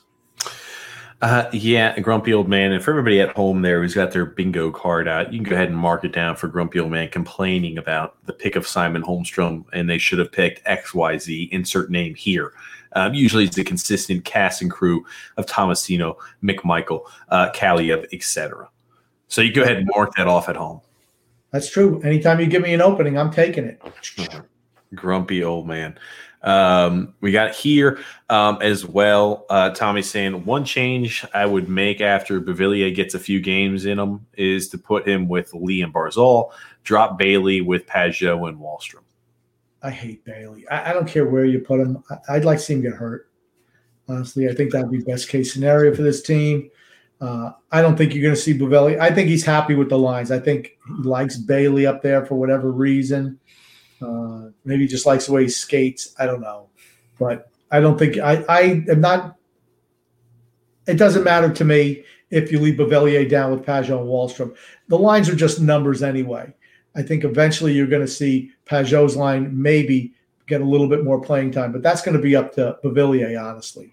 The better he plays, the better that line will be. I'm going to argue this too, grumpy old man. It's also up to Oliver Wahlstrom. Again, like as if he were to start taking, if they're getting incrementally more ice time, he's going to have to step up and answer the bell, grumpy old man. It's not something I don't think he can't do, but the same token, that's, it's not a given that he will go ahead and do so right off the bat. So and again, like these lines are always in flux here, grumpy old man, because it really doesn't indicate too much as to how much ice time you actually get in a Barry Trotz system. Special teams also play a huge important part of that as well. It was interesting and important to see that Oliver Wahlstrom was still on the second power play unit there, grumpy old man, yesterday. So again, I was happy that he was still getting power play time. I still think he needs to be on the power play unit. Even once Beauvillier does get back up to speed, I think he needs to be on the power play in some capacity, even when Beauvillier gets inserted back into the power play picture. Yeah, see, what I'm worried about with Wahlstrom is that they're trying to suck the offense out of him to try to jam him into that cookie cutter role of you're going to make sure that you play defense, body checking, all that stuff. When a kid's got that type of talent, you let him do what he does best. I'm just a firm believer in that. And I mean, I'm glad he's playing on the power play too. That kid needs to shoot the puck. They need to put him in position to shoot the puck, not where he's back checking, hitting guys along the rear wall. He needs to be up there where he can score goals. That's what he does. That is his skill set. You want to maximize that. He shoots the puck. I don't think they're sucking the offensive creativity out of him, grumpy old man. I don't think that's the case. I disagree. I mean, when you have him, like I said, it'd be like taking Mike Bossy and having him back check and run guys in the corners in the defensive zone. That's not his skill set. You have other guys do that. You let the people who are talented do what they are best at, but where their talent lies. That's what they should do. That's what I would do. A grumpy old man. So yeah, just don't have him just cherry pick, just play offense. I get it. There's a difference between cherry picking and being higher up in the zone, not along the back wall. There's a difference. There's a difference. I'm just saying on that line. Grumpy, all I'm saying is this. I don't think they're sucking the offensive creativity at him. He's shooting a lot of pucks on net. I think as he continues to find his comfort and he starts to gel, the more offensive production you will see from Oliver Wahlstrom. Let me tell you what, TJ, I got bad lighting in here because I feel like I've been blinded the whole podcast. Well, you see a little shiny bit on your head, Grumpy. Well, it's not that it's like the sun is in my eyes over here. I can barely. It's like I'm bombarded with gamma rays, like the Hulk, like Dr. Bruce Banner was. Oh, grumpy old man. I like the references, grumpy old man. Oh, gosh. Brian saying 5 goals for Bridgeport usually takes 5 games. Yeah, we're 6. Speaking of Brandon Gaines, also did message me. He said that William DeFore, now he's played 19 games so far this season, 15 goals. He's been producing offensively. And again, it's nice to see. Again, he's overage in juniors, but it's nice to see him there producing, grumpy old man, for certain. And again, Alex Jeffries is another guy who has been producing there at Merrimack College. So I just think those guys are a little bit farther away. And like, if I'm thinking to myself, hey, what's a sure thing? What's a guy who I feel really confident in? You gotta do it for a little bit before I start feeling really confident regarding what your status is as a prospect for the Islanders. Yeah, the thing I like about DeFore is that he can skate. For a big guy, he can skate as well as shoot. So that's the type of guy we need. And I'd love to see him pan out for us, honestly. That's the type of prospect that we need. And that's why, often you hear me, like when they drafted Lundqvist, he's a grinder, right? I'm sorry. In the third line, I'm taking flyers on guys who just show, okay, maybe they're not the best offensively, but they show that they have a nose for the net. They, have some type of offensive creativity. Those are the type of guys that I take chances on. I'm not going to go out and start drafting third and fourth liners. You can, if a guy doesn't pan out, you can make him a third and fourth liner. But I mean, you can't teach high-end offensive skill. That's just something you can't teach. And if you see somebody who has that, even though he doesn't have the skill set that you like, being grinder all the time, it doesn't matter. You can work with players like that and try to jam them into the system. But you know what? At some point in time, we do have to score goals. Tommy Baffy with a joke saying the Islanders will trade Ho-Sang for a dozen PCR COVID-19 tests. Oh, wow. Josh, I mean, those tests cost a lot of money. At least they're getting some sort of value for it, right? Tommy also saying TJ Islanders literally signed Johnston before we traded for Martin, for the record. Again, though, I look at it like this. What did Martin cost us? Martin cost us a backup goalie and I think a later on pick. And I'm going to put it to you like this. If that was the case, there's no way in hell you just magically one day after you signed Johnson thought to yourself, you know what, let's go ahead and bring in Matt Martin in. That was always in the works beforehand. He was already thinking about that. And again, like I think that general managers usually have that plan. They usually try to plan it out multiple steps in advance. So the Matt Martin thing, I don't take that was a spur of the moment after they signed Ross Johnson. I think that's something they did there in advance. They knew they were going to sign back. They knew they were going to trade there for Matt Martin. Again, the price was really low for Matt Martin. He was on a toxic acid. He wasn't being used. He was being healthy scratched there in Toronto. You got him essentially for pennies. So I don't think that was like a surprise thing for Lou Lamoriello to do. I think he knew he was going to do that before he signed Ross Johnson. My personal opinion. Yeah, Lou Lamoriello doesn't do anything without thinking about it forever and ever first. So there's no way. He knew that they were picking up Matt Martin before he signed Johnston. I mean, a lot of people said at the time, if you have Matt Martin, why did you sign Johnston? I mean, but here's the thing. Look what they've done to Ross Johnston, right? He used to be a bull in the china closet, but they have worn off all the things that made Ross Johnston, so much so that he doesn't play anymore because that's not who he is. He's, like I said, he's a guy who should just be out there with his hair on fire and everything that moves. That's what he should be.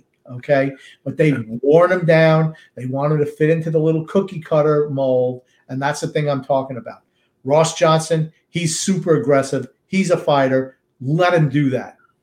No, I mean that makes him half the player that he used to be. In my opinion. Well, fighting usually doesn't happen as much in the NHL though anymore, Grumpy. And we've talked about this ad nauseum. Fighting is just no longer an important part of the game like it used to be. Ross Johnston bullied the opposition just with his mere presence. It's not the case anymore.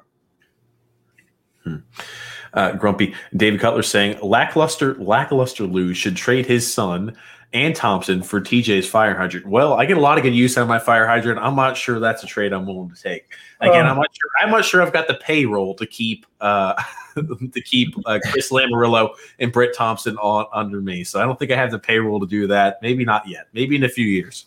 I'm telling you, there's something going on that we don't know about. That Brent Thompson keeps his job and Chris Lamoriello keeps his job. Something's going on. I don't know what it is, but I'm sure it's not good. Oh, goodness. Brandon Gaines also saying players with turn can be used to potential trading pieces during the expansion draft. Also, doubt Martin was going to play the entirety of his contract. Then why did you give him that long? I've always talked about it, Grumpy. I think he plays 2 years and then he gets released. Again, like the way the contract is done, if they were to go ahead and cut him either in year 3 or 4, the cap hits significantly less. So again, like I think this contract was always with the intention of, hey, we're definitely planning on having you here for the next 2 years. After that, it's kind of up in the air.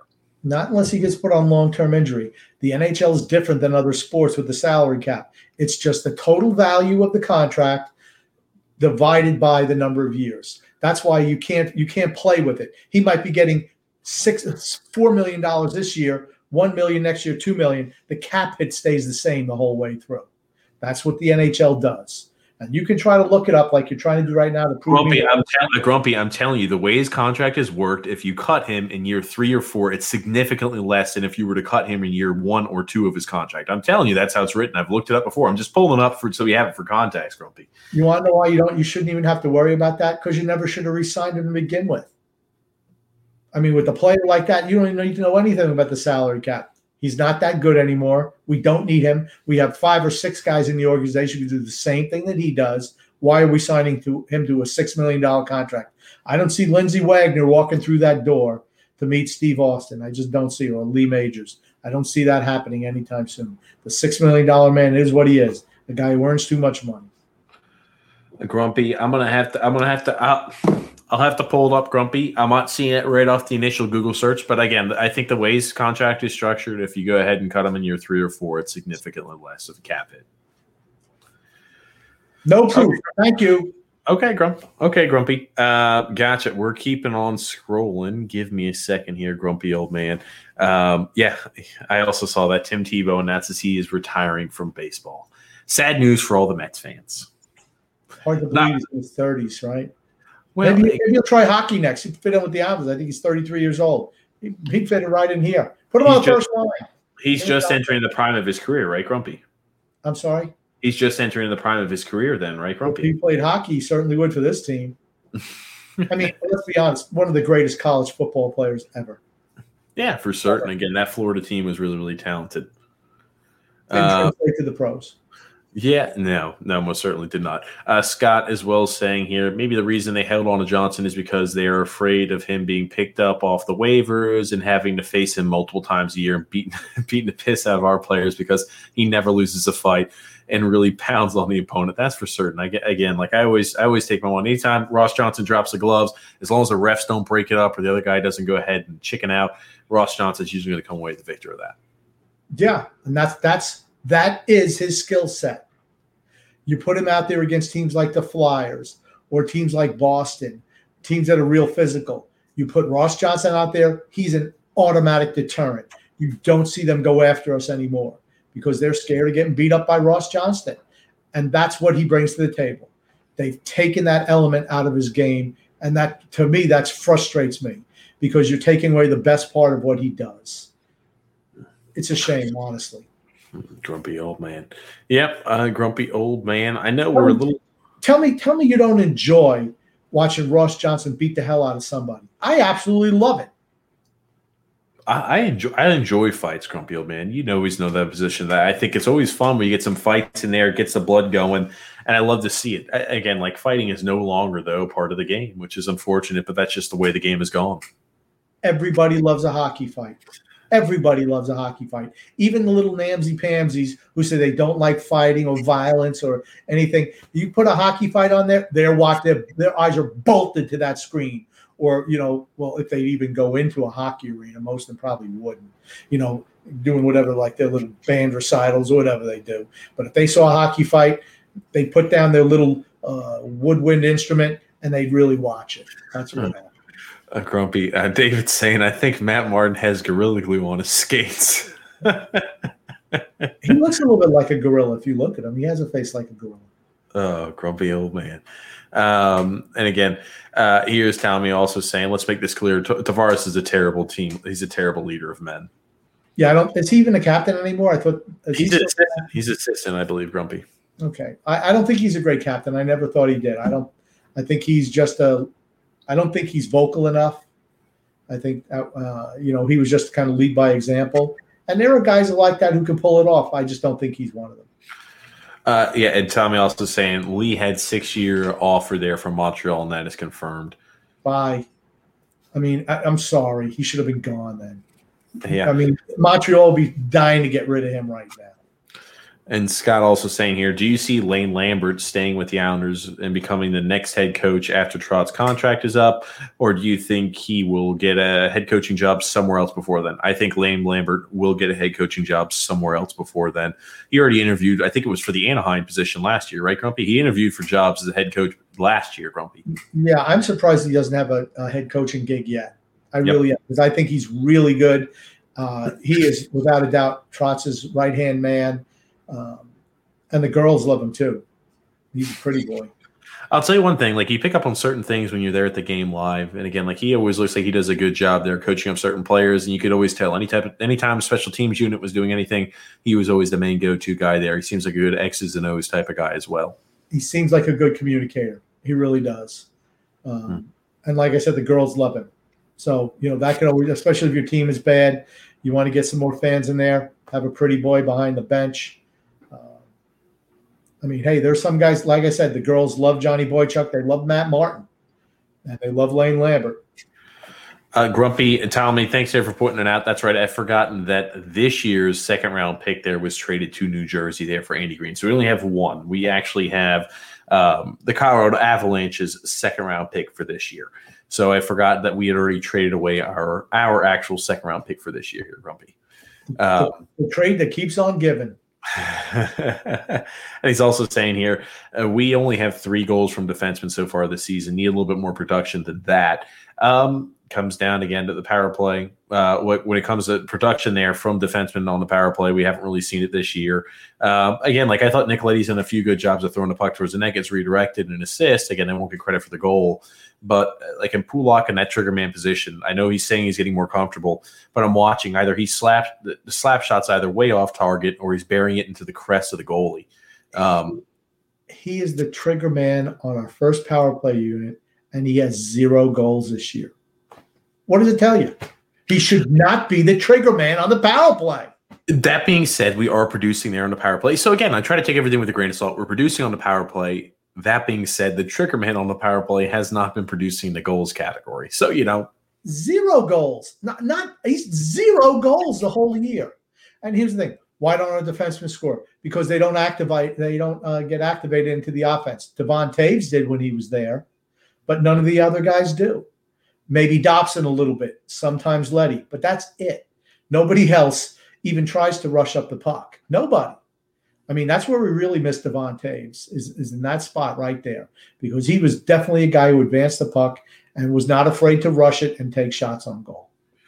Here it is. I'm glad Tommy chimed in also saying, again, Martin would be a $300,000 cap hit if they placed him on waivers. So, again, if he clears waivers, I knew there was some nuance about it. If he clears waivers, that's how he's a cheaper buyout or something like that, Grumpy, I believe. I'm not sure the exact nuances of it, but I believe he is short. It's it's less of a cap hit if you were to go ahead and place him on waivers and then to go ahead and waive him. Okay. Again, I'm not sure, Grumpy Old Man. I looked it up. I wasn't necessarily seeing anything with an exact breakdown. Again, I just have heard that was the intention, that the first 2 years he would probably be here for sure, and then 3 and 4, the third and fourth year, not so much, Grumpy Old Man. David also saying, Grump, will Bulldog be an Islander before 2030? That will make him 30 years old, yes. He will be over a magical 20. He will be out of his 20s, so yes.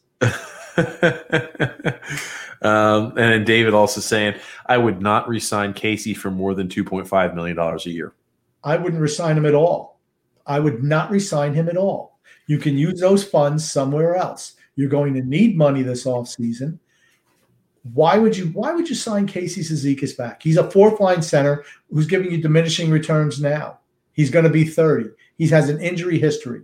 He had 1 year when he scored 20. I don't think he scored more than 10 any other season. Why would you put him? Why would you even make him a priority?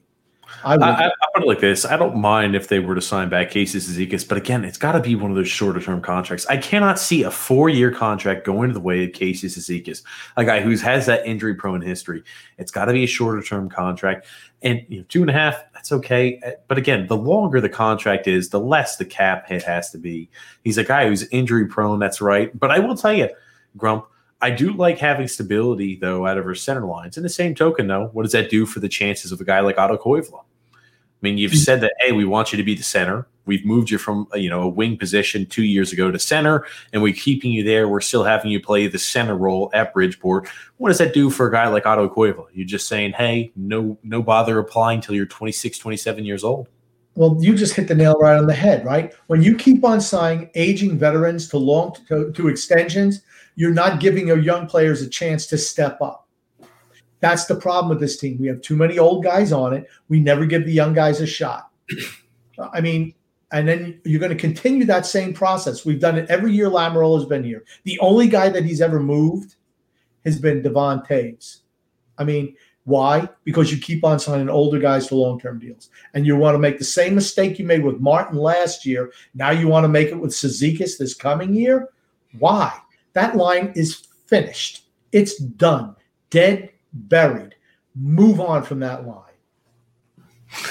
Grumpy Old Man. Definitely strong words here, Grumpy. Time also saying, yeah, Johnson does have a pretty good shot. I do agree. Johnson does have a good shot. Shockingly enough, Johnson can put the puck on net. He's got a pretty decent shot, too. When he's in the offensive zone, nobody goes after him.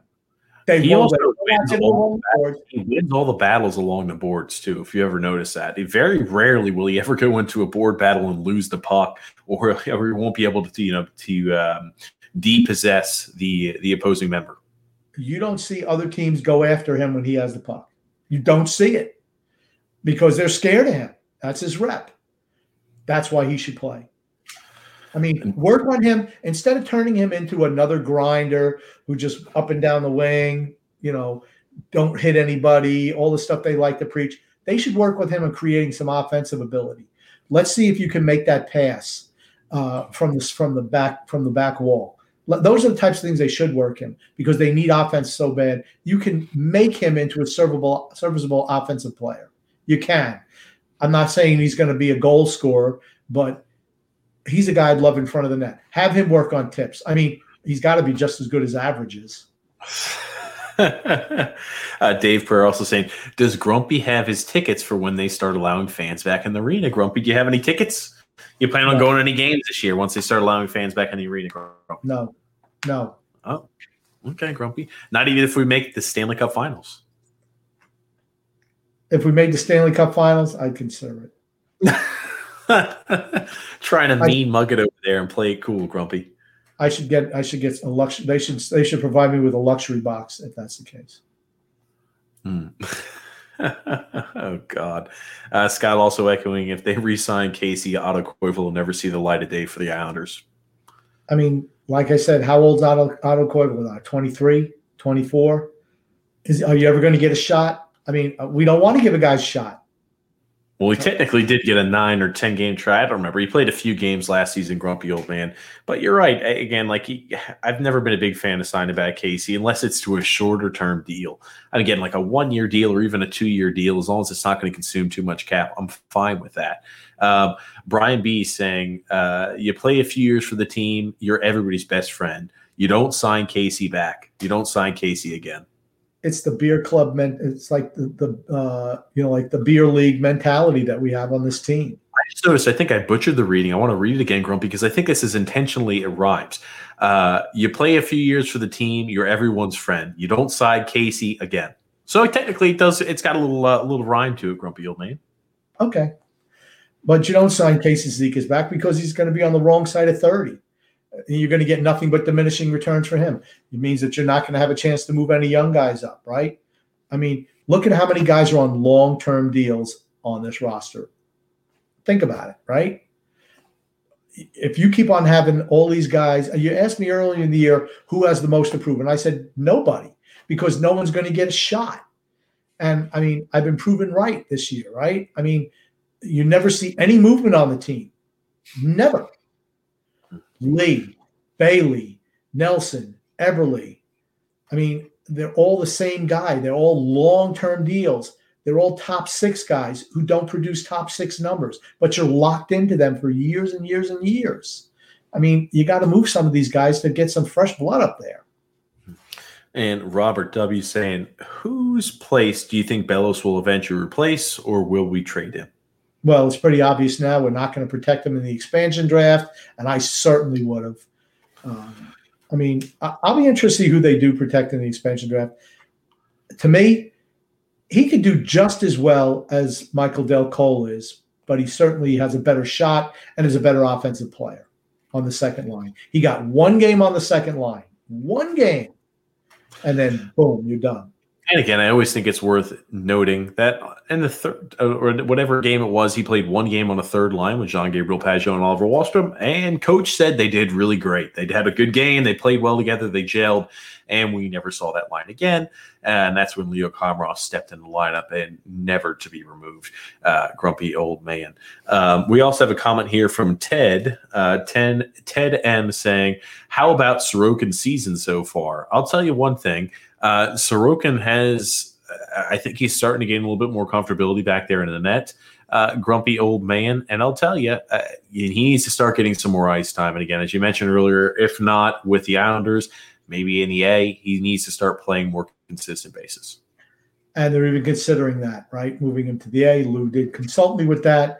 And I told him, Lou, come on, wake up, son. I mean, you're not going to play the kid on the big team. You got to put him in the minors. The kid's got to play. How his season gone so far? I started off rocky, but he's gotten better every single game. And that's what you want to see. You don't want to see a guy start well and then crater. You want to see that nice development, and that's what you're seeing from him. So far, even though he's only played 4 games on the season, I'm happy with what we've seen. Mm-hmm. And David Cutler also saying here, will Sarnak ever get back in the lineup, Grumpy? Liked his game. He should be playing on 4th line too. Get rid of some of those ham and eggers that they got playing down there. Casey, yes, okay. Martin would never play for me. I'm sorry. And he certainly has more offensive acumen than Del Cole does. I mean, he could be on the second line. My gosh, he played 1 game and he was on the first team power play unit. What does that tell you about the state of our offensive production this year? But why not? You signed him. He was like one of your big signings this year, right? Why not give this kid a shot to play? I can't remember if they traded for him or signed him. Well, I know they definitely traded for Timosov. Again, it was so long ago in the offseason. Long story short, they brought him in via an acquisition, whether it be a free agency or trade. I cannot remember, grumpy old man. It feels like eons ago it happened. Do you remember how tough it was for you to remember Timoshov's name? And you remember the reason I said, because I don't think he's good enough to even warrant me remembering it. I saw him play one game. I'm like, this kid sucks. And he hasn't been – he's Timoshev is what his name should be. He was terrible. He was just terrible out there. He looked like a little boy on the ice, just standing around. He was terrible. Timoshev. Oh, Grumpy. Now you got another endearing nickname for another member of the Islanders organization, Timoshev. Get better. You don't want to have a nickname, get better. That's how you get the nicknames. When you suck, you get a nickname. Oh, goodness gracious. And here we go, Tommy also saying Islanders would likely trade Bellows before the expansion draft if they do not plan on protecting him. That's a good point. They don't want to lose him there for nothing, especially if you think he does have any type of value. But I really wonder what type of value Kiefer Bellows does have. A guy who can't even crack the lineup now. I mean, like you're trying to tell me in our team that is lackluster in offensive ability, he can't find a way to crack like a top 9 forward spot. How is he going to play in the top 9 when you have all these guys signed to long-term extension, to long-term deals? There are no spots open, and it's not because they're not as talented. It's the fact that they don't have the financial flexibility to get rid of them and to let somebody else play. It's not a meritocracy on this team. It's like, okay, you're old, you've been here forever. We're just going to continue rolling with you. We're going to keep on giving you contracts. And there's nowhere for the young players to play. There's nowhere for any other players to play unless you move some guys out. I mean, it just is what it is, right? I mean, Brassard leaves. Pajot takes his spot. Who doesn't have a guaranteed spot on this team when everybody's healthy? Brassard leaves, and I'll say Wahlstrom took his spot. Brassard played the right wing spot. Okay, but who doesn't have a guaranteed spot on this team? Think about it. There's only a couple of players that don't have a guaranteed spot on this team. Michael Del Cole doesn't have a guaranteed spot. Oliver Wahlstrom doesn't have a guaranteed spot. Pretty much everybody else, I feel like that's it. Okay. It is what it is. And what's the one thing about them that they're different than everybody else? They're young guys. Everybody else is a veteran, with the exception of Barzal and Beauvillier. Everybody else is close to 30 years old. And they have guaranteed spots in this lineup every single night. I mean, you want to know why we don't get better? You want to know why we're limited? It's because we never change anything. It's for me as a fan, it's frustrating when you don't give the young guys a shot, because you know that, here's the thing, if they're not good enough to make this team that doesn't score at all, you should fire your scouts. Grumpy old man. I'll tell you. Again, I think our scouts do a superb job in analyzing and identifying good young defensive talent. We can't, again, to be fair and honest, they do a great job on the defensive side of the puck. I think that's true, grumpy old man. Then you know what? Hire some scouts who are able to look at offensive players. There are ways around that. There are solutions to your problems. When you're picking Simon Holmstrom, Casper the Ghost, you're picking him over Tomasino, Kaliev, and McMichael. Well, guess what? You've just made a mistake as a scouting staff.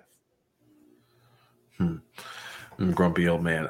We got here Ted, and I'm not even going to bother responding back to that, Grumpy. I've already fought you once off the bingo card. Ted also saying any salary dump opportunities at the expansion draft, the only way is if you go ahead and give – you say, hey, you have to go ahead and take XYZ player off our team, and we'll give you a first or a second round pick or whatever type of draft capital you have to surrender in order to make them take a bad contract off your team. Other than that, not really. You can do that, but the other way to do it is only expose older players. To me, I would expose Anders Lee. I'd expose Jordan Eberle. I'd expose Josh Bailey. I'd expose Nicoletti. They all bring something that an expansion team needs. Josh Bailey would bring, I don't know, leadership maybe in his own way. Josh Bailey brings leadership. I think, again, he's a true professional. He's a solid citizen. He's a solid citizen. He's a good team player. Expansion teams need that. I mean, I think he'd fit in well on an expansion team. Or Anders Lee. He could be your captain, and he could score some goals. And then you got Nick Leddy. Okay, he's on the downside, but still, he give you a solid defensive presence. Those are the type of guys, and Everly could also bring you goals. Those guys are all making over $5 million a year. You have to expose somebody. I would not expose the young guys. Those are the guys, if I'm Seattle, if I'm the Kraken, those would be the type of guys that I'd pick. I'd pick a Scott Mayfield, even though I don't think he's had a good year this year. He's so cheap. That's the type of guy that you want on your team. I mean, or a Bellows, some guy, a young guy with upside who doesn't make a whole lot of money. Those are the type of guys you want. So you can invest in free agency. You're going to have money. You want to kind of get rid of your old guys to help you out. Keep the younger guys. Grumpy old man here. Scott also saying, no phone call tonight, Grumpy. I guess Lou has nothing to discuss with you tonight. Nothing to discuss because he's rolling. The team is starting to do well now. So he's like, okay, I don't need the wisdom of the grumpy old man. If I would have listened to him earlier, we'd probably be on a 14-game point streak. But he didn't want to listen, so you get what you get, Lou. Tommy's saying that Lou's got grumpy on the block is what it is. In his dreams. Yeah, and Tommy's also saying, I have to disagree. We have gotten better, went from no playoffs to the second round to the third round of the playoffs. I'll put it like this. I think what we've seen, the increase there of our postseason production, I've always said it, last year was the most ideal scenario the Islanders could have ever had in the playoffs. I really think it's going to be hard to recreate that without a drastic change again. Like, I think that last year we had no injuries going into the playoffs. Just again, like some teams did have injuries. We had no injuries. Our team usually comes well out of the gate as well. I know this year we didn't have a hot start, but usually we have pretty hot starts when we resume play. And that bubble was perfect for the Islanders organization. The team is so tight-knit, and we feed off of our camaraderie and the unity where other teams don't have the same exact stick-to-itiveness and team unity that we have. I thought that was the ideal scenario for the Islanders to win the Stanley Cup was last year.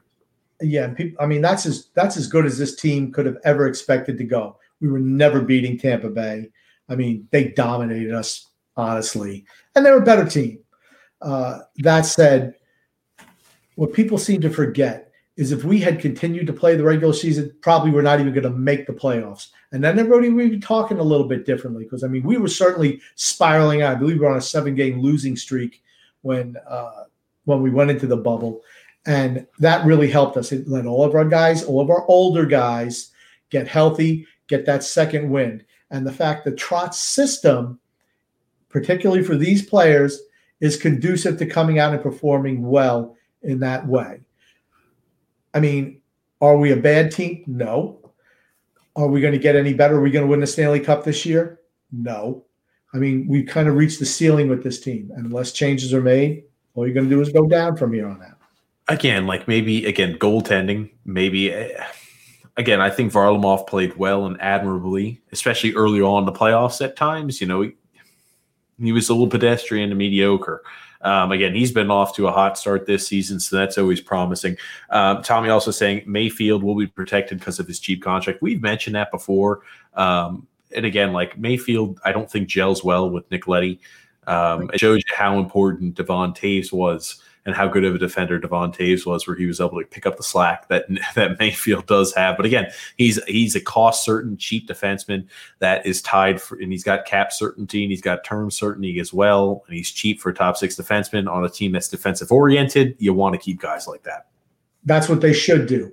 Will they do it? You remember they have a love for Nick Leddy. For whatever reason, they love Nick Leddy. I'm afraid they're going to protect Leddy and expose Mayfield. And then if I'm the Kraken, I would snatch up Scott Mayfield. You get a guy who's a top 4 defenseman making not even $1.5 million a year for the next 2 years. That's a steal for them. See, that's why you have to be smart. And that's why I think we're going to find out about Lamoriello, what he's got, if he's still got enough lead in the pencil to get the job done at the end of this season.